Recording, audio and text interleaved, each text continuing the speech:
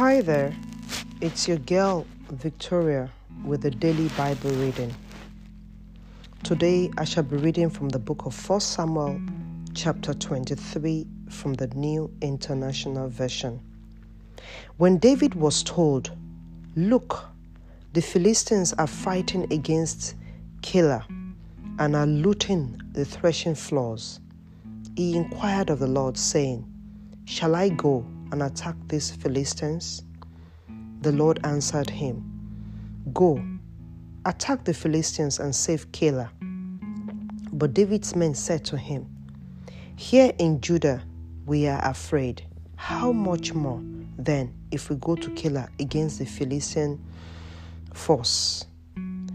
Once again, David inquired of the Lord, and the Lord answered, "Go down to Keilah, for I am going to give the Philistines into your hand."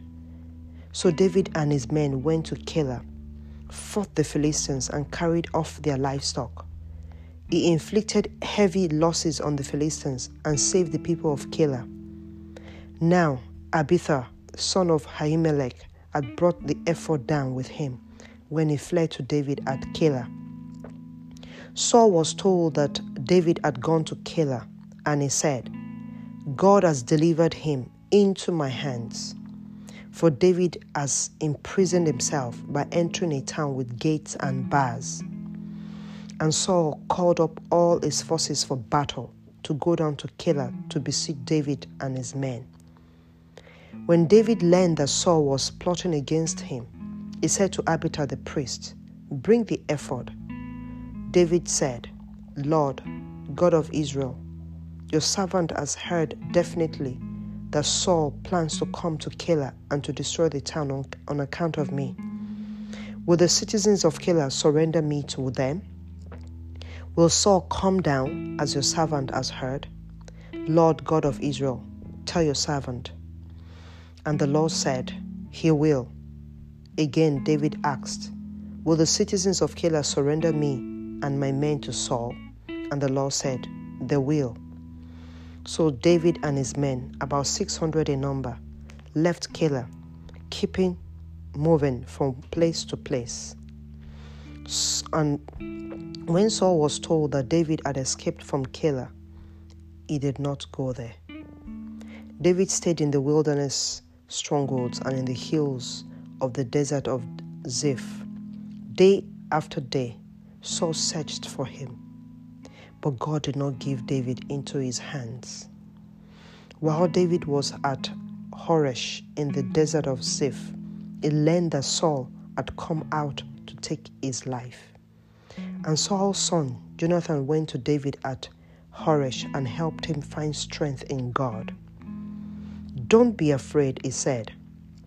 "My father Saul will not lay a hand on you. You will be king over Israel, and I will be second to you. Even my father Saul knows this." The two of them made a covenant before the Lord.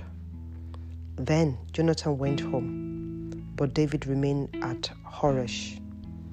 The Zephonites went up to Saul at Gibeah and said, "Is not David hiding among us in the strongholds at Horesh, on the hill of Echaliah, south of Jeshimon?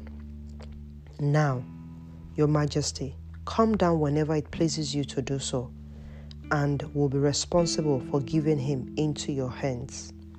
Saul replied, "The Lord bless you for your concern for me. Go and get more information. Find out where David usually goes and who has seen him there. They tell him he is very crafty. Find out about all the hiding places he uses and come back to me with definite information. Then I will go with you. If he is in the area, I will track him down among all the clans of Judah." So they set out and went out to Ziph ahead of Saul. Now David and his men were in the desert of Maon, in the Arabah, south of Jeshimon. Saul and his men began to search, and when David was told about it, he went down to the rock and stayed in the desert of Maon. When Saul heard this, he went into the desert of Maon in pursuit of David.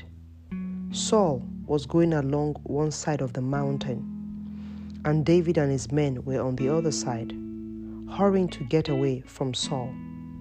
As Saul and his forces were closing in on David and his men to capture them, a messenger came to Saul saying, "Come quickly, the Philistines are raiding the land."